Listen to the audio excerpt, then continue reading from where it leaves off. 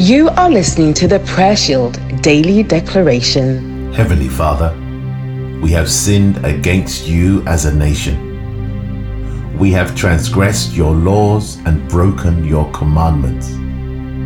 We have passed laws that are not pleasing to you. We have turned our faces while immorality has thrived. We have not defended the poor and the marginalized like we should.